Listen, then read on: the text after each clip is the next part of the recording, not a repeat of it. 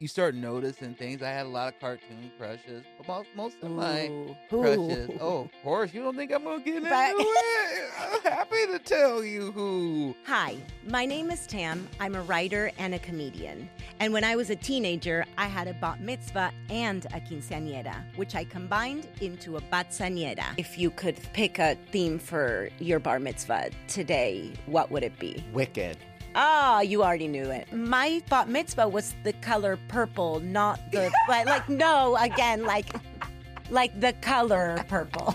Now, I'm talking to my favorite writers, actors, and comedians about their coming-of-age ceremonies as we remember what it felt like to supposedly become an adult.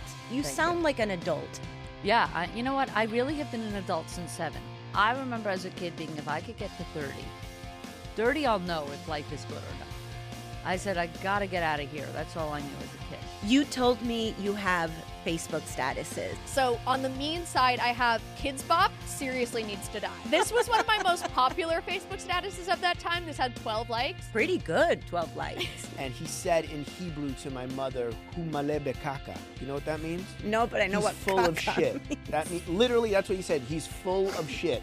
Do you have a recollection of either orgasm or boner?